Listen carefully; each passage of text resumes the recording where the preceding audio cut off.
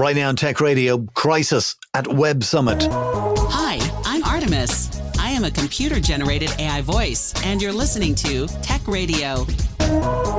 Every week online and on air with RT Radio, we bring you the latest in tech.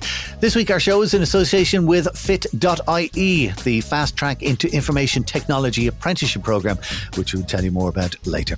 For now, you're welcome to episode 993 this week. As well as looking at the crisis at Web Summit, we've got good news and bad news from Apple and 2 stories about X-rated calls.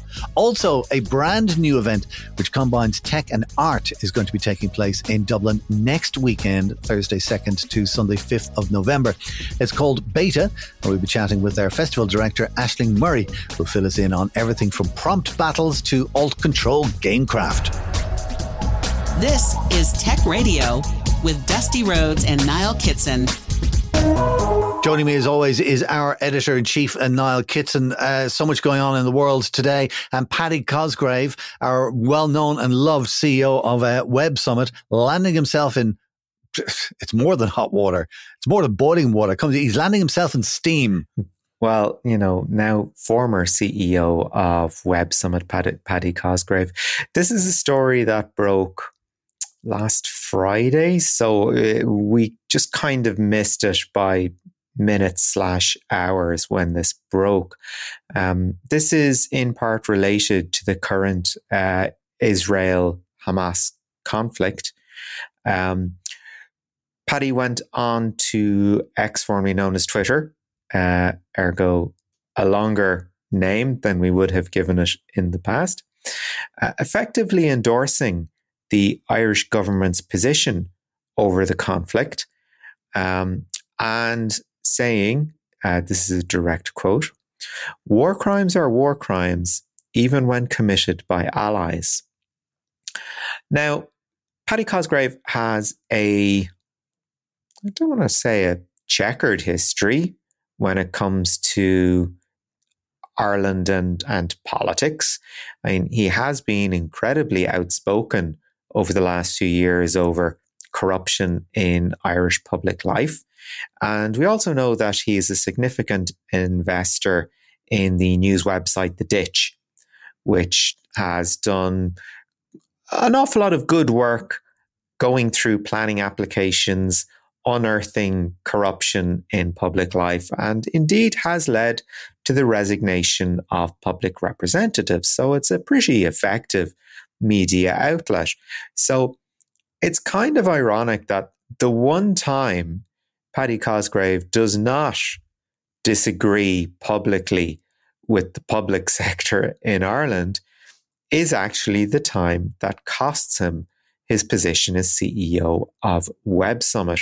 Now, he's out of the forward-facing role in Web Summit, but it's still his company in the main. He owns a majority share in Web Summit.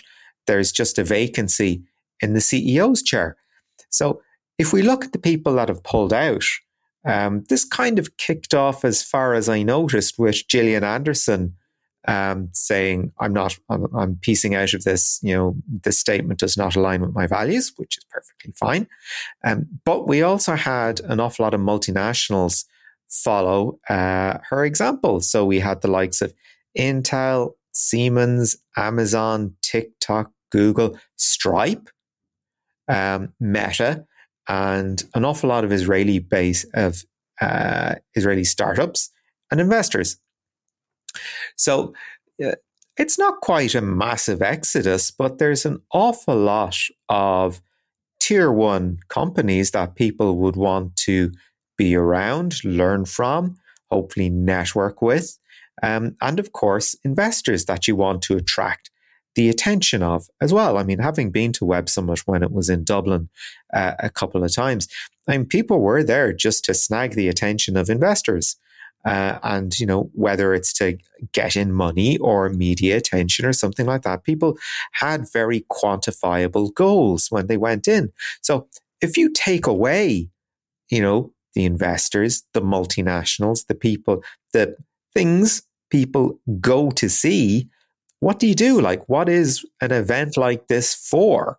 It will be interesting to see what happens because, yeah, if the big boys aren't there, well, then what's the point of going? When is Web Summit? It's in 3 weeks, I think, or something like that. Mid-November. Yeah, mid-November in Lisbon, and there is a new one actually scheduled for Qatar in 2024 as well. So it's still a company that's on the grow, but this is kind of their business model, pushing together these large prestige events. But when the prestigious people, if you will, are gone, don't want to go, what do you do? It will be interesting to see because, I mean, that's a big step for him to step back from being the CEO of the company. However, as you say, I mean, he still owns 81% of the company, I believe. So something like that, yeah. he's still pulling the strings behind. It's like Elon Musk at Twitter. Didn't he step back as CEO? Yes, yeah. Or the day-to-day manager, but it's still his company. I mean, Linda Yaccarino might have the official title, but I mean, it's him tanking the value. Yeah, there you go. And she's the one banging her head against the wall. I think the lesson to be learned there is, kind of whenever there's something like that controversial, to keep your trap shut. And that's something that Paddy Cosgrave doesn't do very well. Do you know what I mean? It's like, Dublin this, Dublin that. I'm not getting what I want. We're going to Lisbon. Bye. I think he has fallen victim to the myth of the rock star founder.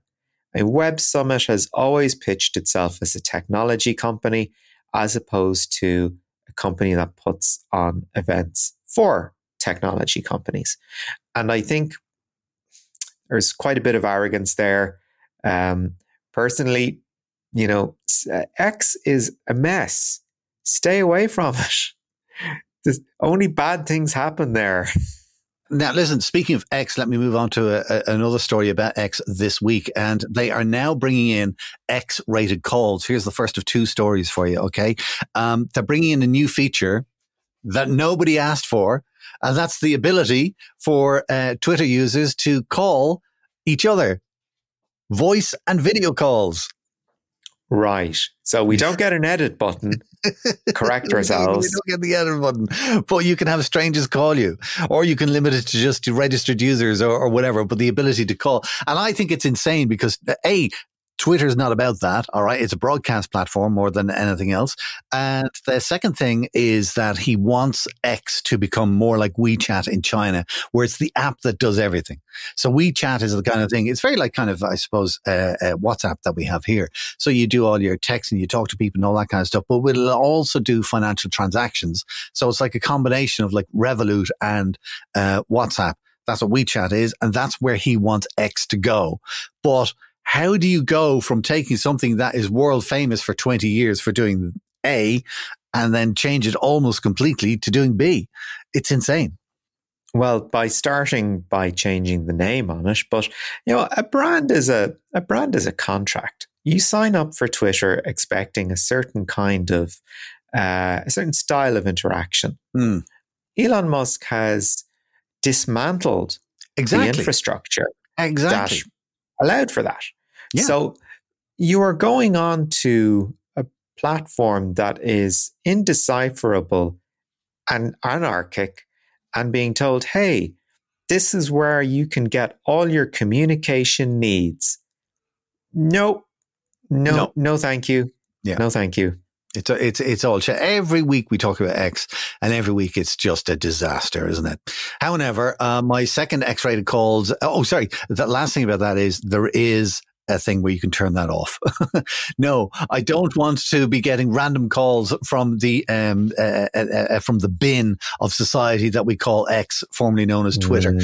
So you can turn it off. The other X-rated calls thing is, and I'm fascinated with AI and how it's been developing over the last year and how it's just completely exploded. There are now, there's a lot of X-rated chat apps that are driven by AI. But somebody has come out with a better, newer version. They're within the industry itself. And basically this app will have AI avatars. Okay. So it's a video of the person. And they're able to essentially talk dirty. And you can have a conversation with them about whatever it is that you want. What's interesting is that the lady behind this, as I say, worked in the industry, and she is working with adult models who choose what their AI versions will and will not talk about. So we had the whole actors strike at the moment where they're kind of going, hey, they can take my likeness and they can turn it into an AI or an avatar or whatever it happens to be. And it can say anything. At least this particular company is changing that. So it's kind of, there are some rules and whatever. Goodness.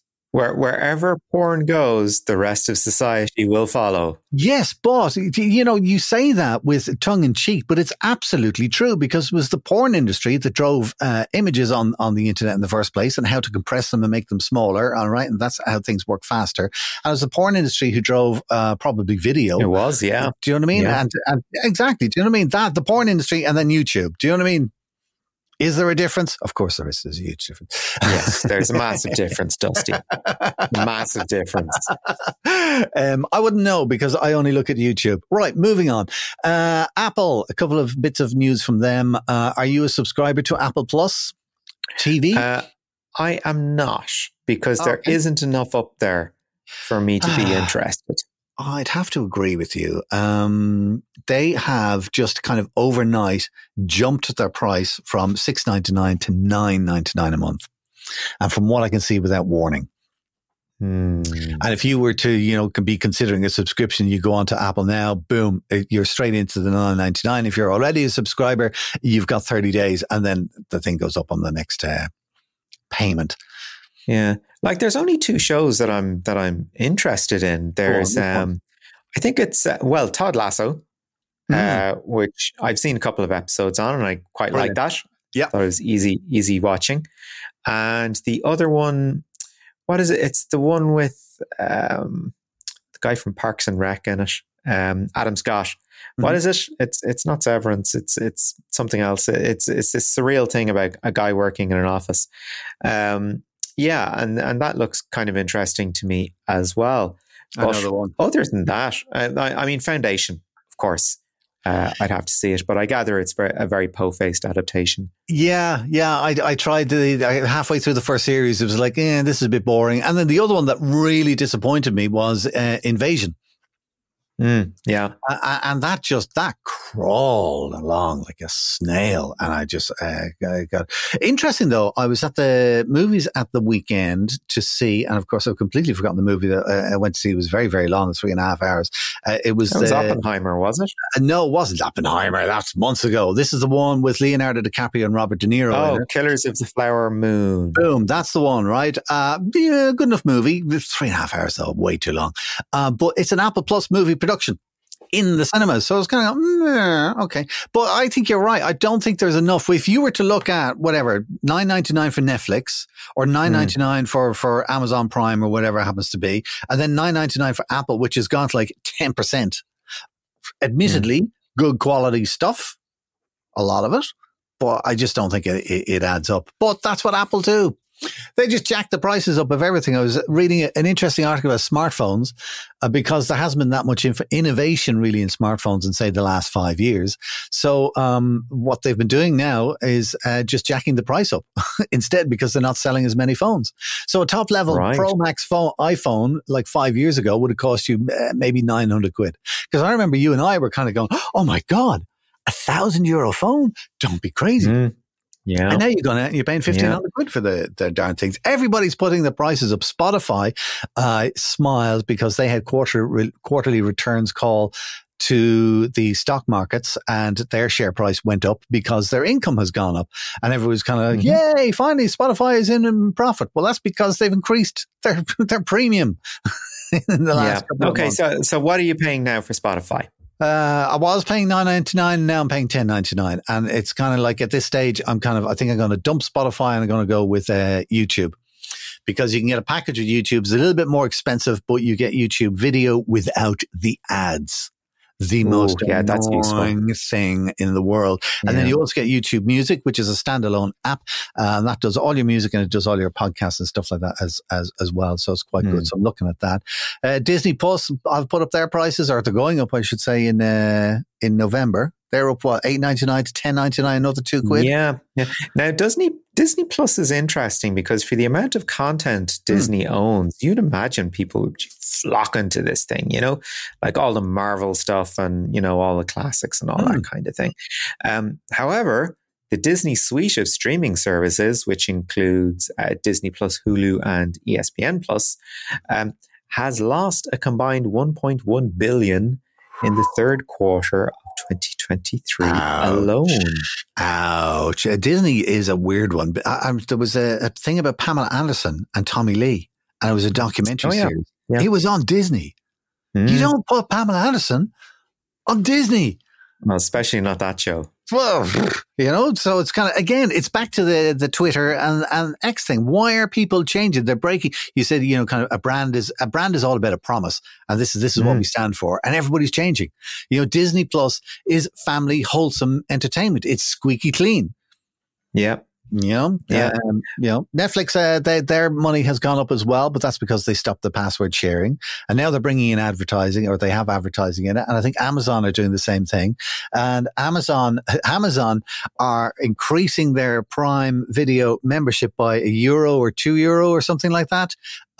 If you want to continue ad free, or you can continue paying the same price, but you'll have ads. I'm hanging on. I'm just going back to buying DVD box sets. I can't be bothered with these streaming services anymore. I cannot agree with you there at all. Mm-hmm. Because if you're going to look at it that way, a DVD box set would have cost you 30, 40 or 50 quid. All right. For one series, 12 shows. Okay. Mm-hmm. You can sit down and watch a box set in a month and only pay a month subscription, a tenner. So maybe the thing is to stop looking at it as a subscription that I pay every month, but to just kind of say, do you know what? It's November. I'm going to settle in. I'm going to buy Apple this month for a tenner, and I'm going to watch, kind of Invasion. I'm going to watch blah, blah, blah. And I'll catch up on this movie, and then just kill it and then move on to the next service for the next month. That's a better way of doing it. Or you could drop Netflix, you could drop Apple, and you could drop Amazon, and you could get the X-rated call service I was talking about earlier for only $30 a month with your very own avatar. Nicely done, Dusty. Also from Apple, they have announced, and this was a bit of a surprise drop during the week, they're going to have a scary fast on Monday, the 30th, isn't it? We'll be on holidays. We'll be on a long weekend. I'll tell you two reasons I'm not going to. First, it's a bank holiday. I ain't working. Mm-hmm. Number two is it's on very late. It's going to be 1 a.m. or midnight or something like that, which is unusual. Yeah, it's midnight our time. Yeah. Normally they put these things out at 10 in the morning our time, which their time, which is 6 o'clock our time. Evening, yeah, it was just this is going to be way late. And the idea is, spooky nighttime. Isn't this crazy? Yeah. No, the only thing spooky and scary will be the price. Probably. New Macs is what they're going to announce. I'm guessing an iMac, maybe with the M2. I'm wondering if they're going to announce an M3 processor for the MacBook Pro. We'll wait and see. The other good thing from Apple this week is in California, Apple have been forced into a right to repair scheme. So if somebody buys an Apple product, there is a right in California where Apple have to allow you to repair the item itself. And they have to have spares available for 3 years for any product that's worth under $100, or 7 years for any product that's worth over $100, which is pretty much everything that Apple sell. And pretty much. Well, we can thank farmers for this, because the right to repair all came down to tractors, an awful lot of whom come with computerized equipment, and the option was you can either fix it yourself and void your warranty, or you can wait 3 weeks for somebody with the expertise to actually come and fix it or collect it and take it off to be fixed or whatever. The right to repair just makes sense. It does make sense. And the very idea of fixing something yourself, invalidating the warranty, is just crazy. So it's great to see Apple concede that, okay, this is a good idea. Mm-hmm. This will help keep people on side. Maybe when they're looking at the amount of competition they're facing out there, where people are just going, do you know what? Your product is too expensive, and if anything goes wrong with it, it's a pain in the neck to get it fixed. And, again, another example of California standing up to big tech. Last week, we were talking about the Delete Act, which is coming in. One-stop shop, get me off the internet. Boom. It's not. California are good at that, and the EU are good at that. And it's interesting that it has a domino effect, and I think it's a good domino effect. In this case, Apple have to abide with the California ruling, and the announcement they made this week was that they are now going to roll out that right to repair nationwide in the US. And if they're doing it for all of the US, hey, they're going to do it worldwide. Because I mean, you remember initially they said we're not making spare parts available. That's crazy talk, which turned into okay, we'll make the parts available. And I think it was like only Apple certified places can do this stuff. And it's like, no, you can buy this stuff yourself. And now with the current version, it's going to be repairs and components will be supported for 7 years. Another story on techcentral.ie this week was about STEM. Now, my little notes here says STEM WTF. All right. Yeah. Because there's a great organization called iWish in Ireland, all right, where they're promoting STEM careers for females. And they did a survey, and this is incredible. I keep looking at my watch just to check that it's 2023, right? Because they said that 67% of girls in secondary school do not have information about STEM careers. This is a conversation that we come back to when we're talking about things like diversity, when we're talking about getting women and girls more involved in the technology sector. There seems to be a lot of reasons why girls aren't pursuing degrees in STEM subjects and consequently careers in STEM. Quite a lot of it coming down to parental expectations and also peer pressure. Like, there is nothing, there's no natural gravitation of girls towards certain subjects on account of, the way our brains are wired or anything like that. It's literally can come down to something as simple as my folks think I should do this, I'll do it. My friends are in this class, I'll go and I'll be with them. Very often to do with social factors, and expectations of people around them, and feeling the need to fulfill those expectations. So the more schemes like iWish, the better, because a good chunk of it, it is to do with that lack of information that's out there, but you've got to encourage people to go seek it as well. So hopefully there is a big iWish event coming up in February. And one of the cool things about it is that there's going to be free transport on Irish Rail to get as far as Houston Station. And there will be free coaches from there to the RDS to the actual STEM fair itself. A small measure, but hey, much needed. Much needed. And goodness knows, like half those trains are empty after 9 o'clock in the morning anyway. So, to be able to stick a class of kids on it and off they go. I really just, I am shocked with that. And I feel like we're living in a third world country when I hear stats like that. I think it's dreadful, because we do need to change and we do need to be more equal. And, kind of all of these STEM careers are crying out for people. They can't get enough people in there. So why are we missing out this massive segment of the population who are way capable of doing everything? So that's, I often think it takes time. It's what you're saying is peer pressure and it's family expectations and stuff like that. But I will say 3 words to you, all right, that proves that things do change over time. Women's World Cup. Oh, yeah. Great example. I was in a sandwich shop a couple of months ago. This was when the Women's World Cup was going on. And there was a gang of kids, a gang of boys sitting beside me having a chat amongst themselves. And the subject of the Women's World Cup came up. And it was like, have you been watching it? And genuine excitement. And, one of the kids was like, you watch it. And, the leader, if you will, was like, no, it's gotten really good. And that's all you need is for the leader to say that, and then everybody will follow. There you go. All right, listen, that's all we have time for news for this week. Niall, as always, thanks for keeping us up to date. This is Tech Radio from techcentral.ie.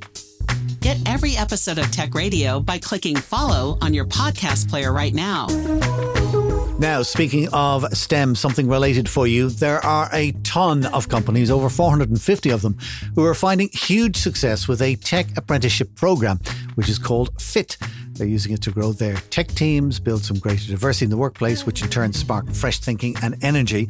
And financially, they get to avoid high recruitment agency fees, and there are state grants of up to €6,000 for every single apprentice that you take on.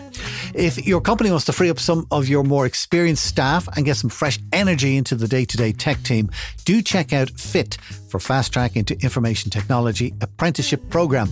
The website is fit.ie, and you'll find more details in the description area of this episode on your podcast app.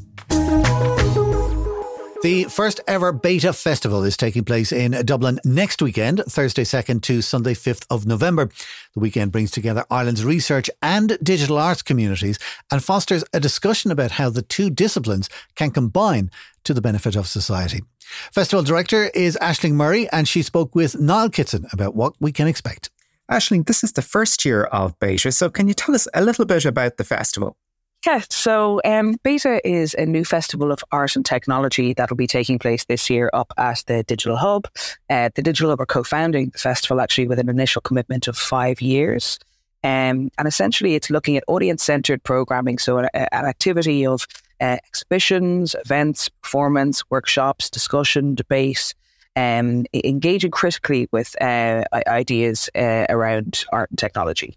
I think the word engagement there is so important because people are used to thinking about technology in obviously very technical terms, sort of the applications that we're used to in our daily lives. You're looking at a very different way to engage in technology.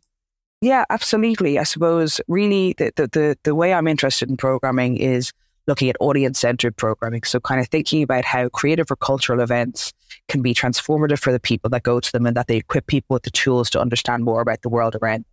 And so essentially through something like Beta, it's kind of thinking about how through exhibitions and discussions and performance that people maybe at a very surface level might go to engage with some of the exhibits or go to engage with a nice dance performance. But actually, if we end up teaching them a little bit more about quantum technology or artificial intelligence, and I suppose that's where the literacy piece starts to come in. And Adapt Research Centre are actually our research partner on the festival. So it just means when we kind of look at all of these kind of artistic and creative activities, that we're also tying that back constantly to real research and real researchers in Ireland and really spotlighting that alongside the kind of artistic and creative activity.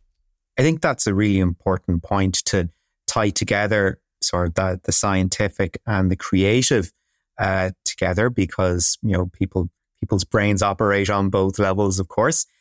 In looking at that element of digital literacy and, I suppose, engaging with the community primarily in Dublin 8, what sort of feedback have you gotten from the community or indeed from your peers in terms of what you're looking to achieve here? I mean, I imagine, you know, it's not purely an artistic endeavor, art for art's sake. As you said, you are looking to get people engaged and perhaps more interested as before. So on the ground level, who do you actually expect to be seeing at this? Is it indeed going to be for creatives, or are you looking for a much broader base? It's a great question. And I think definitely, look, the ideal is we're looking for that broader base, you know, and really looking to bring together communities in kind of industry, academia, research, you know, artistic practice and engaged citizens, you know, so really kind of having these interdisciplinary groups come together because it's really kind of in having different perspectives come together that interesting and new things can emerge. And really one of the things when we started to kind of look at the national landscape of where Beta might sit and things that are already happening, there are a lot of really interesting and exciting things that happen in, you know, in academic settings. There's symposiums, conferences, and look, I'm a nerd. I go to all of those. And there's also interesting things that happen for industry. There's the Dublin Tech Summit, you know, even things like Future Humans, brilliant. But again, kind of thinking about something that broadens out a little bit more to the public and really captures and brings those communities together to engage with those ideas as a kind of larger group. And indeed, when you are trying to create this larger sense of a national conversation about technology, it kind of makes you wonder about other kind of gaps in knowledge that exist out there, whether it be in the artistic or indeed in the political. Do you think there's a role there for something like Beta to plug those sort of knowledge gaps as well? I do, yeah. I think that taking it outside of industry settings or academic settings allows for it to sit outside of those hierarchies. And I suppose one thing with the festivals, we're really not expecting people to come into the festival with knowledge or knowing everything. Really, the program kind of exists to, come in if you want to just engage with ideas in a very simple way, or if you want to really deep dive into quantum technologies and artificial intelligence. But I mean, I guess I really think when you look at, even plans for government, you've got the National Artificial Intelligence Strategy, which is, a brilliant document. You've got all the plans for the digital transformation, and a lot of that investment and a lot of the work being done there is really happening across that industry and academic setting. But actually starting to think a little bit more about public engagement and think about how to, equip people with the information and the tools to critically know what's going on and kind of make up their own mind about what's going on with data centres in Ireland, or what do I think about artificial intelligence, or what could this mean for me or for my job? That point about critical thinking is fascinating to me, because at the moment, people still see technology in very much a mechanistic term. And, people are coming to it from the perspective of maybe, an engineer, or people looking to figure out how to use Google Drive or get the most out of their email tags or whatever. So engaging with technology, using the artistic part of your brain, to use a very dated analogy, it must be kind of a foreign idea to a lot of people. Yeah, I think it is. I mean, I think, look, there are some artists and researchers doing incredible things here already and collaborating together in Ireland already. But I think also internationally, there's a lot of really great examples of institutions and festivals and galleries that do engage critically with kind of technologies. You've got Ars Electronica in Austria, you've got Transmediale in Germany. And, in Ireland, we have some of the biggest tech companies based here, an increasing number of data centres, obviously mentioned the kind of plans for government, but all the way up to conversations from local to global, looking at the EU AI Act, things like the new European Bauhaus. I think, really looking at the literacy level for these things in general, and what could be done to engage the public with some of these ideas is really important. So let's drill down into the actual program for the festival. What can people expect? Yeah, I think you can expect an awful lot of different things, So there's going to be, over the Friday and Saturday, there'll be a kind of conference with different discussions, and that'll be on everything on Ireland's role as an infrastructural node. Historically, Ireland's played a huge role in terms of the infrastructure of the internet and kind of interconnectedness. We've got a repair cafe hosted by Tog Hackerspace, which will happen on the Sunday. So, if you want to just bring in your radio or your toaster and get it fixed and talk about repair culture, there's a 360 immersive experience, which again, on a very surface level, if you want to come in and get some beautiful pictures, it's a beautiful experience. But actually, it's one of the first artworks to ever be created using quantum technologies, and it's also about quantum technology. You've got a French artist, Thomas Garnier, who has a piece called Tauti, which is looking at Amazon robots that kind of exist in these factories, kind of lights off or dark factories, and that's a kind of automation and robotics piece, kind of looking at labour. We have the premiere of a new work by Peter Power and Leon Butler, two artists that'll be in Project Art Centre. That's running on Friday the 3rd and Saturday the 4th. And that is kind of looking at this kind of transience between the digital realm and the physical realm. So there's really, there's loads of activities. We have a nighttime program as well, which is being supported by Romeco Distillery. And that is going to see two collaborations, one with Gash Collective, who will curate some performances on the Friday, and then one with Open Ear Festival, who will curate on the Saturday. And then in between, we'll have lots of these like lovely little, just rich moments for people to connect and really, I suppose at the festival, create this anchor point for communities to come together. So it's not kind of not looking to reinvent the wheel, but really bring these people together to kind of create a punctuation point in the year to amplify the voice of people that are already kind of doing work and interested in art and technology in Ireland.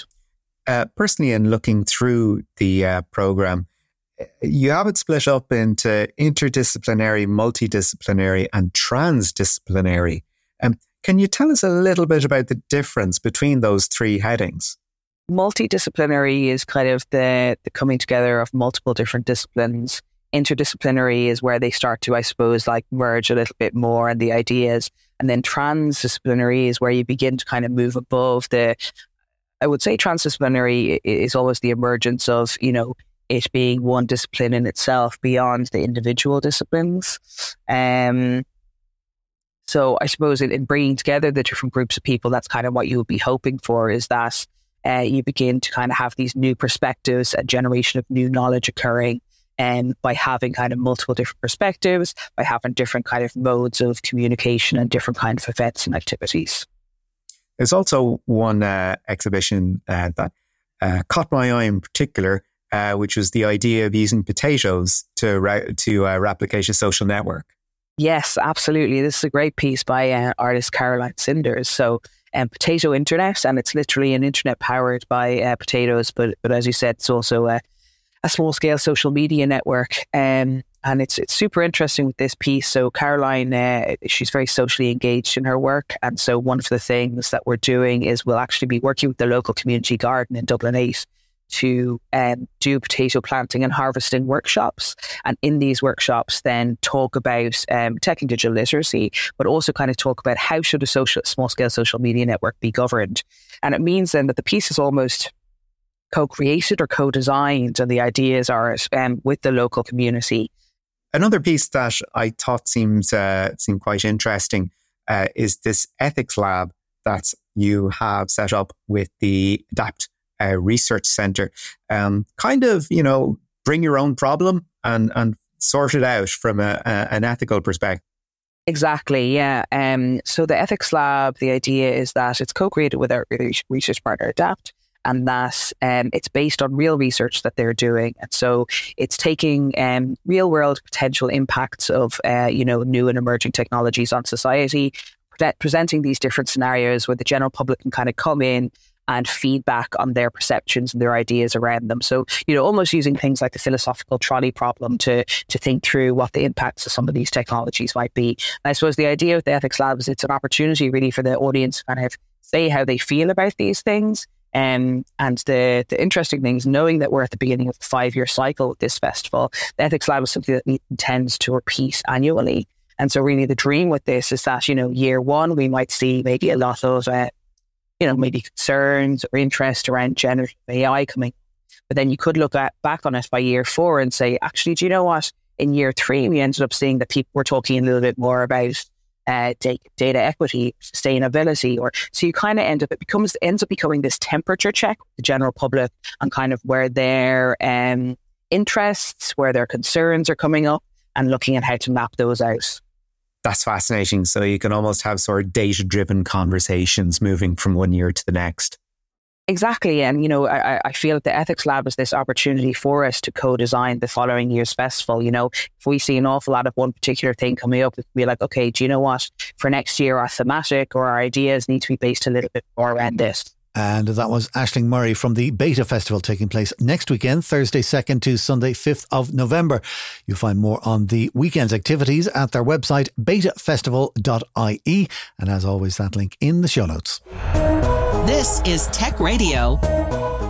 That's it for our show this week. Do check out some more stories online that we didn't have time to include in the podcast today, including good job news for Shannon as HID opens a new logistics centre.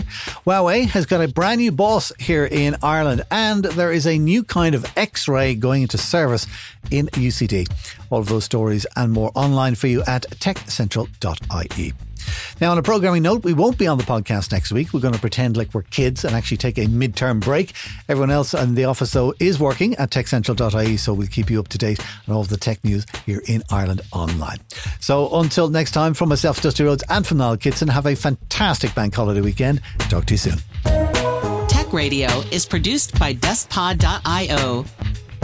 From me, Artemis, goodbye.